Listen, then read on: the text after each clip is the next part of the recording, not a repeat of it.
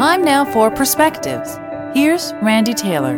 A number of years ago, during the time of the last recession, there was no lack of activity in your town or the country or the world or the markets that spilled out onto the pages of the newspapers and filled the radio talk shows every day.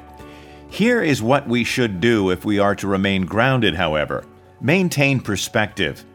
Here is what we rarely do or are encouraged to do in society today. That's to hum the words of the Monty Python movie that says, "Always look on the bright side of life."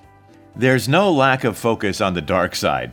What we must do is begin to train ourselves to be the filter for what we take in and how we perceive it.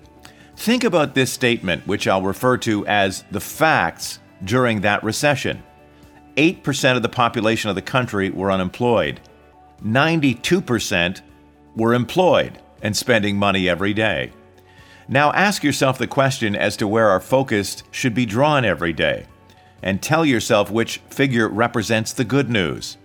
If these figures were reversed, I would suggest that yes, we would certainly have a problem. Here's what all this means, I guess. If we simply work on changing how we view the world, then our world will change through the lens of a brand new perspective.